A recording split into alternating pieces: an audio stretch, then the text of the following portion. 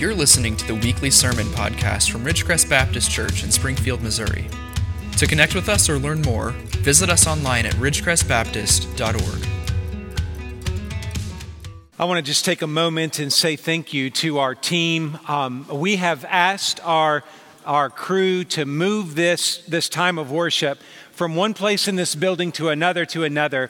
And today we had all kinds of things happen that were out of our control.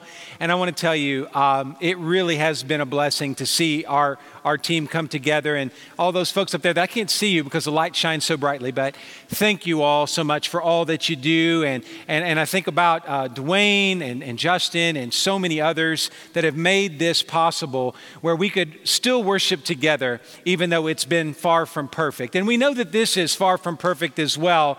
It's not going to be what we want for some time yet, but that's just 2020 for us, right? And it's going to be okay.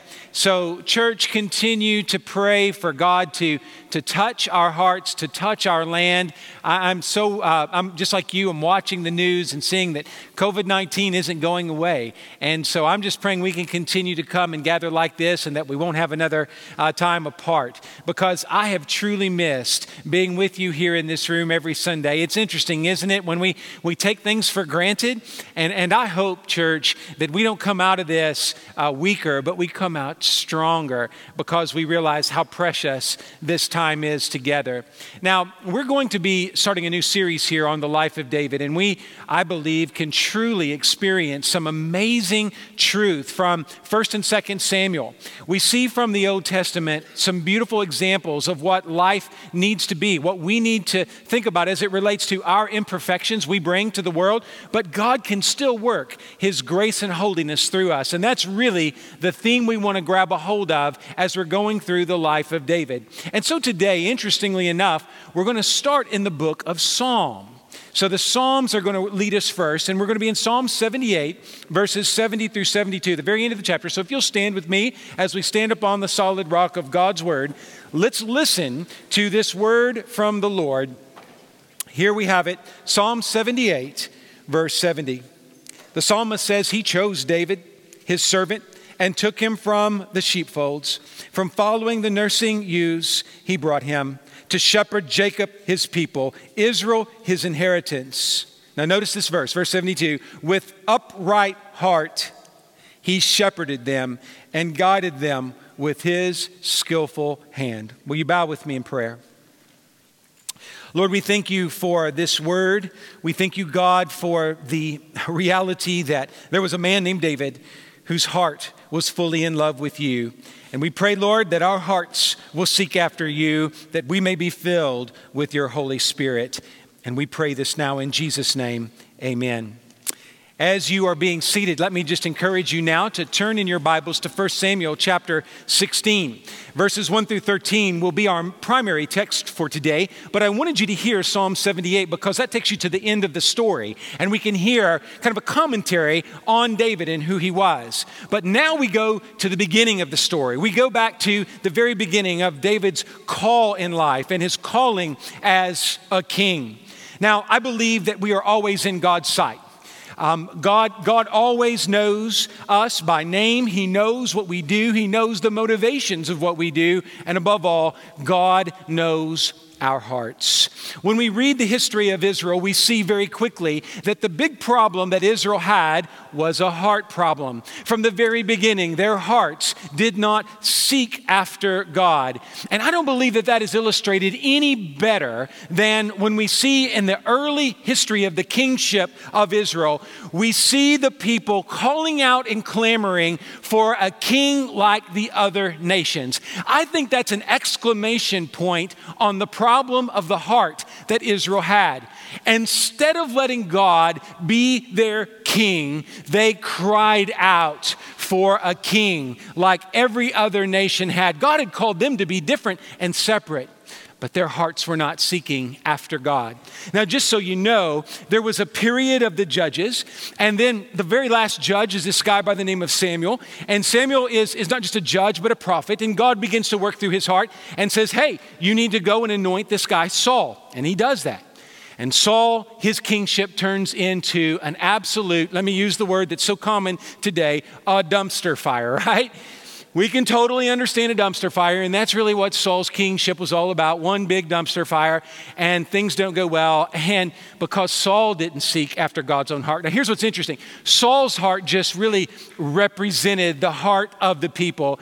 This was a heart that was not well, a heart that was not healthy, and so the people got exactly what they deserved. But here's something interesting. In the moments of great darkness of Saul's kingship, we learn this amazing truth. We learn that someone's coming whose heart is right before God. Now, I want you to get this. What's most amazing is, before we really know David's name, before we know anything about his talents or abilities, we learn about his heart. The very first thing that we learn about David, we find this in 1 Samuel 13:14, is that God has called a king to come over the people of Israel whose heart is right. God knows his heart even before we know his name. Psalm 78:72 reminded us that he had an upright heart. Was he perfect? Absolutely not. But he was a man whose heart sought after God, and that should be our goal as well. So I want to just press pause for a moment. I want you to think along with me right now. We can see in Scripture that David's heart was desperate for God. But what I want to ask you this morning is this: is that true of us? Do we have hearts that are desperate for God? The biggest problems we face in this world today is that we don't have enough individuals, enough people whose hearts are desperate for God. I'm not asking you how many Bible verses you have memorized. I'm not asking you how many times you've been to church in the last 6 months. Well, for some of us, it's not too many because of the way things have been. But the real question is, what is the status, the state, the reality that is your heart? That's what God is asking us today. And here's why we ask that question. We talk about revival and we talk about the power of the Holy Spirit, but know this: the holiness of God and the power of God is not going to flow through broken, sinful hearts. It starts with the heart. When our hearts are right before God, it is then that God can pour out his Spirit upon us. And church, let me tell you, we need an outpouring of the Spirit. Amen? We need the Spirit of God to fill this place.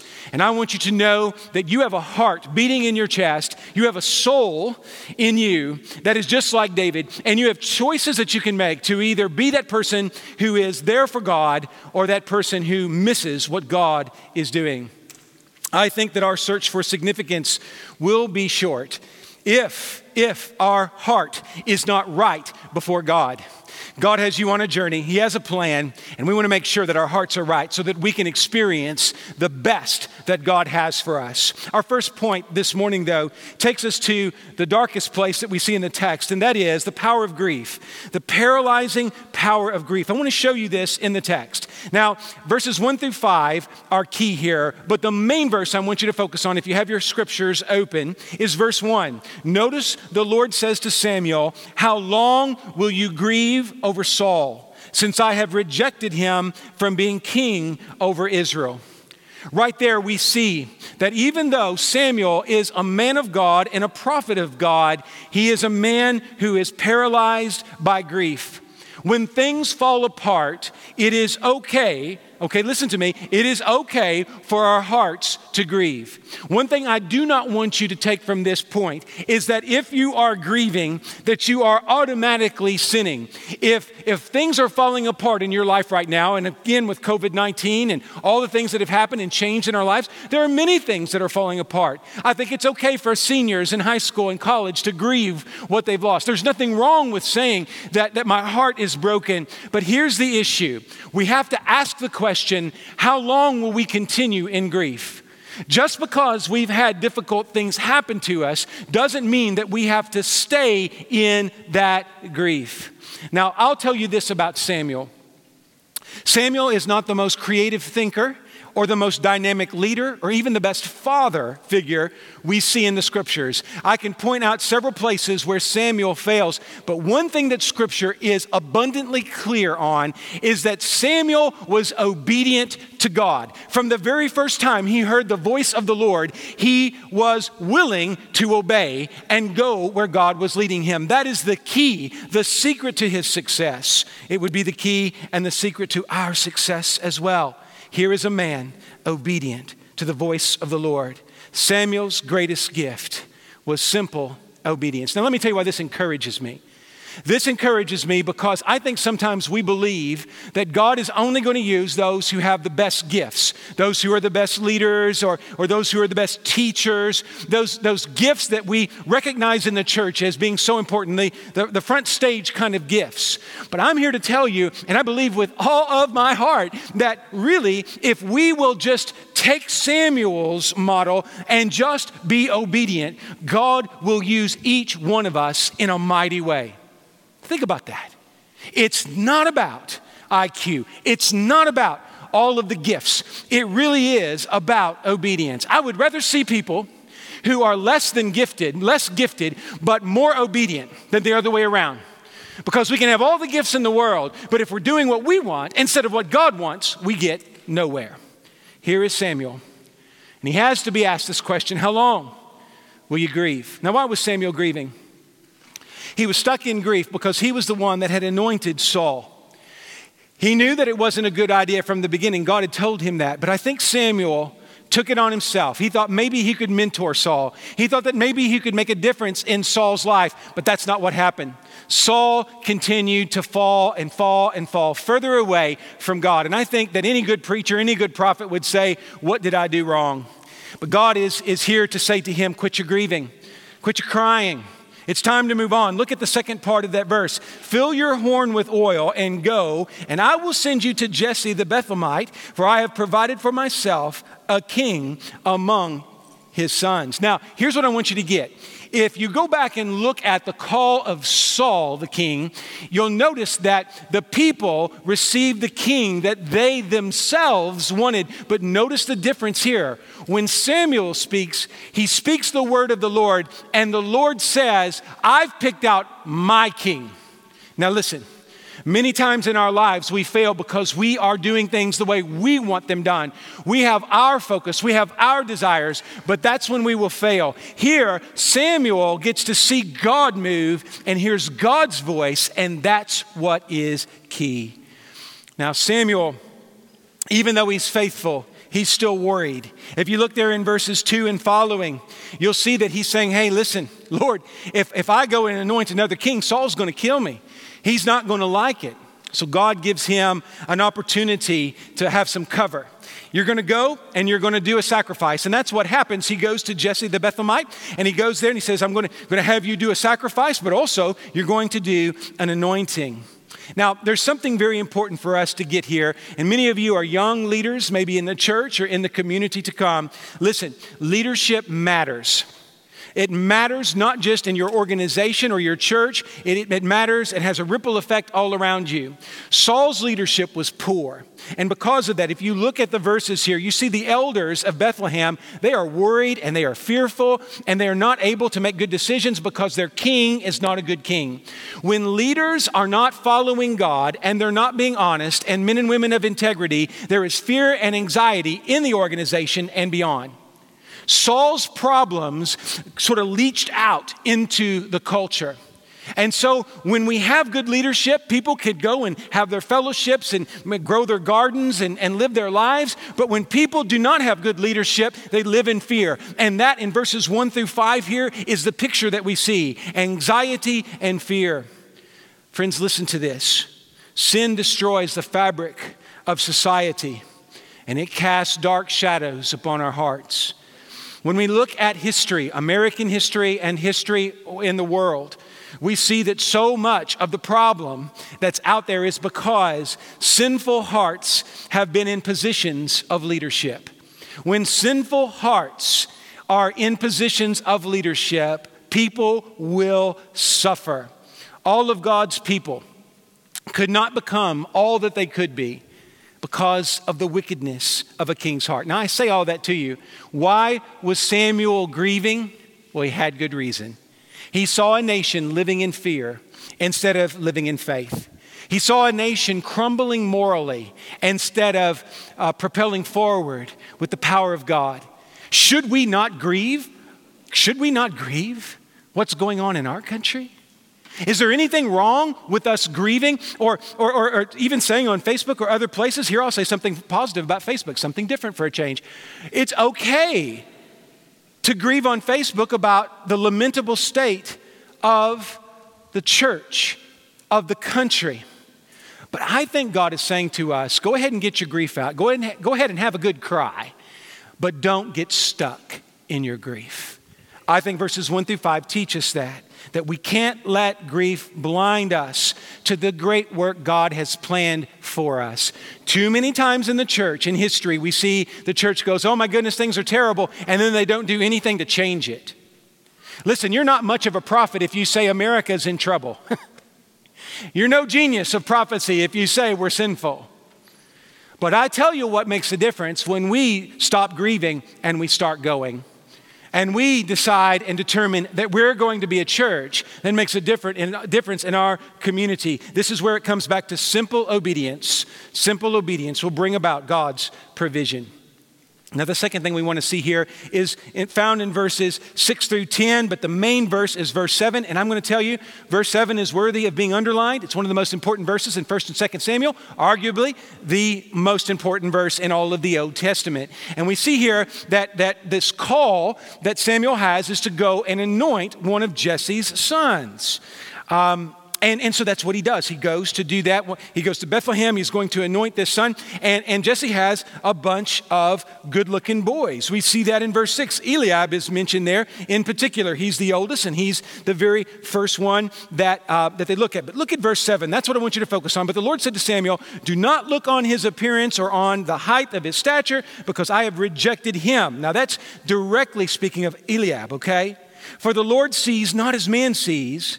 Man looks on the outward appearance, but the Lord looks on the heart. So much of David's story is about the heart. And what we see here is what's most important is that God sees our hearts. This is crucial for our understanding of the Hebrew Old Testament. The reason why is because many people took the Ten Commandments and assumed that if we outwardly obeyed the Ten Commandments, that's what pleased God. But here we see something completely different. God says, people can go through the motions, but I'm looking at their hearts. Know this, God sees. I may not know your motives or your motivations, but God does. Now, Eliab, let's talk about him for just a moment. He looked to be the pick of the litter. He was tall and handsome. As one scholar has put it, he was the football quarterback for Bethlehem High. He was senior class president. He was voted most likely to succeed, because everybody looked at him and said, that's the golden boy. He's the oldest. He's got all the charm. He has all the looks. But you see, Samuel should have known better, because Saul was tall and good looking too, and he was rotten in his heart. And God says, Samuel, I'm not going to let you make that mistake again. You got to know I'm looking for a heart. I'm not looking for the best looking guy. I'm not looking for the high school quarterback. I'm looking for the man whose heart is after mine. That's what God says. And we see here that Samuel has to go through all of the brothers until he says, none of these are the one. And that is when we find out that there's another. But before we get to that, let's just realize this. Here we have Samuel, the man of God, making a mistake, because he's doing what we do. He's assuming that his eyes and his mind can figure out the will of God. The only way we will discern and discover the will of God is by reading the Word of God and meditating on it and praying fervently. Only then will our hearts be able to see what God's heart is up to. And I'll say this to you, our sins always cloud our spiritual vision. Our sins always cloud our spiritual vision. But know this, God never misses what matters most. You will miss it. God never misses it. The more you're in tune with God, the more likely that you're going to be able to know his heart and to know what you are called to do. Let me just give you a word of warning here as it relates to discernment. There are some denominations in the world today that like to talk about the gift of discernment. And I'm not against the gift of discernment, but let me tell you the problem with the gift of discernment. If you have one sin in your heart, you might not be able to discern the perfect will of God. It is not possible for us to be sinless. So what that means is we always need to assume that we could be wrong when we're giving our opinion. People call me and text me and email me and ask me my opinion, and I do my best. But I want to tell you right now, I just want you to know this. I am not sinless. And so my voice and my ideas and my philosophy and my theology, it can all be wrong because there's sin in my heart. Don't for a minute think that you are immune from these mistakes. We are all culpable of making this mistake. If it can happen to Samuel, it can happen to us. We need to make sure that we are humble. The look of the heart is something that can only happen when God opens our eyes. I mean, salvation came through a humble servant named Jesus, and most of the world missed him. And the power of God may be at work around us today, but because of our sin, we may be missing him. Never forget about the limitations of your eyes. But don't forget that when God gets moving in your heart, all things are possible. That brings us to our last point. If you look at the text again, 1 Samuel 16, verses 11 through 13. What I want you to do, I'll just read all of this one to you so you can hear it. Then Samuel said to Jesse, "Are all your sons here?" And he said, "There remains yet the youngest, but behold, he is keeping the sheep." And Samuel said to Jesse, "Send and get him, for we will not sit down till he comes here." And he sent and brought him in. Now he was ruddy and had beautiful eyes and was handsome. And the Lord said, "Arise, anoint him, for this is he." Verse 13 is key verse. Then Samuel took the horn of oil and anointed him in the midst of his brothers. And the Spirit of the Lord rushed upon David from that day forward. And Samuel rose up and went to Ramah. Now it's interesting. When Jesse was told by Samuel to bring all the boys, he left one behind. You know, it's kind of like, one of the kids in your family is always like, well, you love them more than you love me. I think David might have felt that way. And it looks like maybe he got the bad job or whatever, but here's the reality. Don't you realize that the sheep were the family business? So the truth is that Jesse entrusted all the family's wealth with the youngest because he was the one, according to Psalm 78:72, he was the one with the most skill. Now, I think that verse means that he was a skilled warrior and a skilled musician and poet, but also he was a really good shepherd. I mean, bears and lions show up and he beats them up. He's a good shepherd, which marks him out as a good king. You don't put the family business in the hands of someone who's incompetent. If you have a farm, you don't want me running it. As I said to the first service, if you have a circus that needs to be run, my job is more like a circus keeper than a keeper of the sheep, okay? And I'm not saying our staff is full of clowns, but you can go wherever you want with that, okay? But I'm better at the circus than I am on the farm. But the truth is, you're not going to put David in charge unless you really trust him. He had a heart of gold, but he was also very skillful. But what I want you to see in the text is in verse 13. What makes David special is that the Spirit of God rushed upon him. His heart was right, and a right heart is fertile ground for the Holy Spirit to move. And what we need are right hearts that are propelled by the Holy Spirit. God may choose the least likely. It seems like we bat 0 as opposed to 1,000. We bat 0 when it comes to seeing where God is moving. But if we will let the Spirit guide us, we will see what we need to see. This man was Spirit-filled. His asset, if Samuel's asset was his obedience, then David's greatest asset was that he was Spirit-filled. But here's the warning that we want to finish with. If your heart is right and you are Spirit-filled, that's when the trouble comes. Starting in the very next verses there at the end of chapter 16, going into chapter 17, we see that as the Spirit rushes upon David, the enemy begins to attack. Saul is experiencing depression, and so they bring David in to play the harp, and then Saul tries to kill David. We see Goliath coming into the picture. We'll talk about that in the future. And we see that as David is filled with the Holy Spirit, he's able to confront the giant, but listen, he still had to confront the giant. When we determine to be used of God, we will also need to determine to be attacked by the enemy. And this passage not only shows us a heart of gold, a heart that chases after gold, our God. What we see is when that heart is right and the Spirit comes, it doesn't mean that everything's going to be okay. So let's go back to Samuel for a minute. There's a man obedient to God, and he has to experience grief. And here we have a heart of gold, seeking God. And what do we have? That's when the troubles come. That's when spiritual warfare begins. Even when we're doing what God has called us to do, it doesn't mean that prosperity is in our future. We have to battle against that. You and I have simple ways of thinking about how God works. If I do my job, if I am faithful in what I do, then God will bless. But that is not the witness of Scripture. An obedient prophet is grieved even when he does what God has called him to do. And here we have an obedient King David, whose heart had to be broken, where he saw again and again God's people not being faithful, not being true.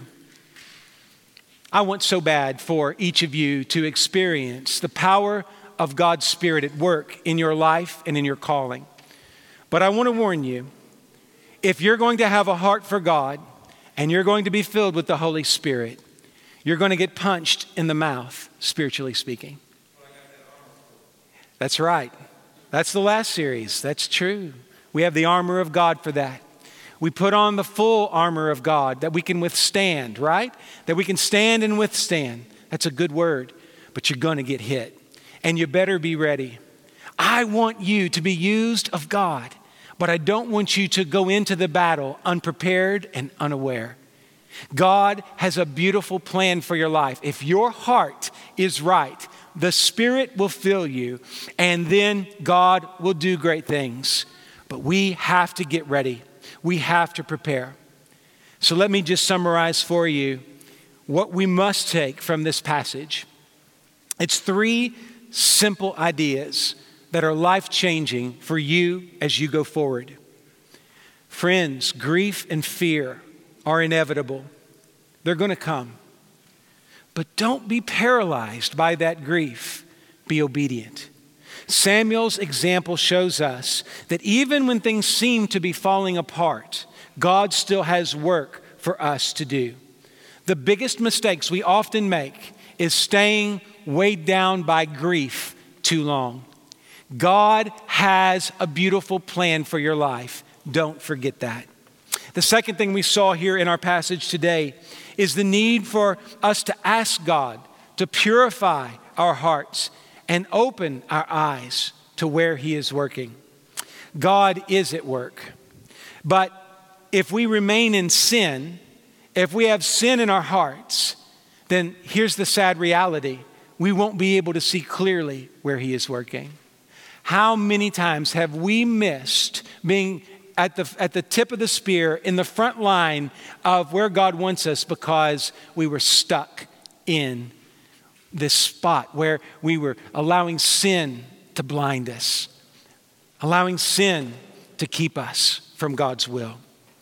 And the final point, be filled with the Spirit and then prepare for spiritual warfare. You know, I know that sounds tough. None of us want to think about going to war, but remember what I've said. We're never fighting against other people.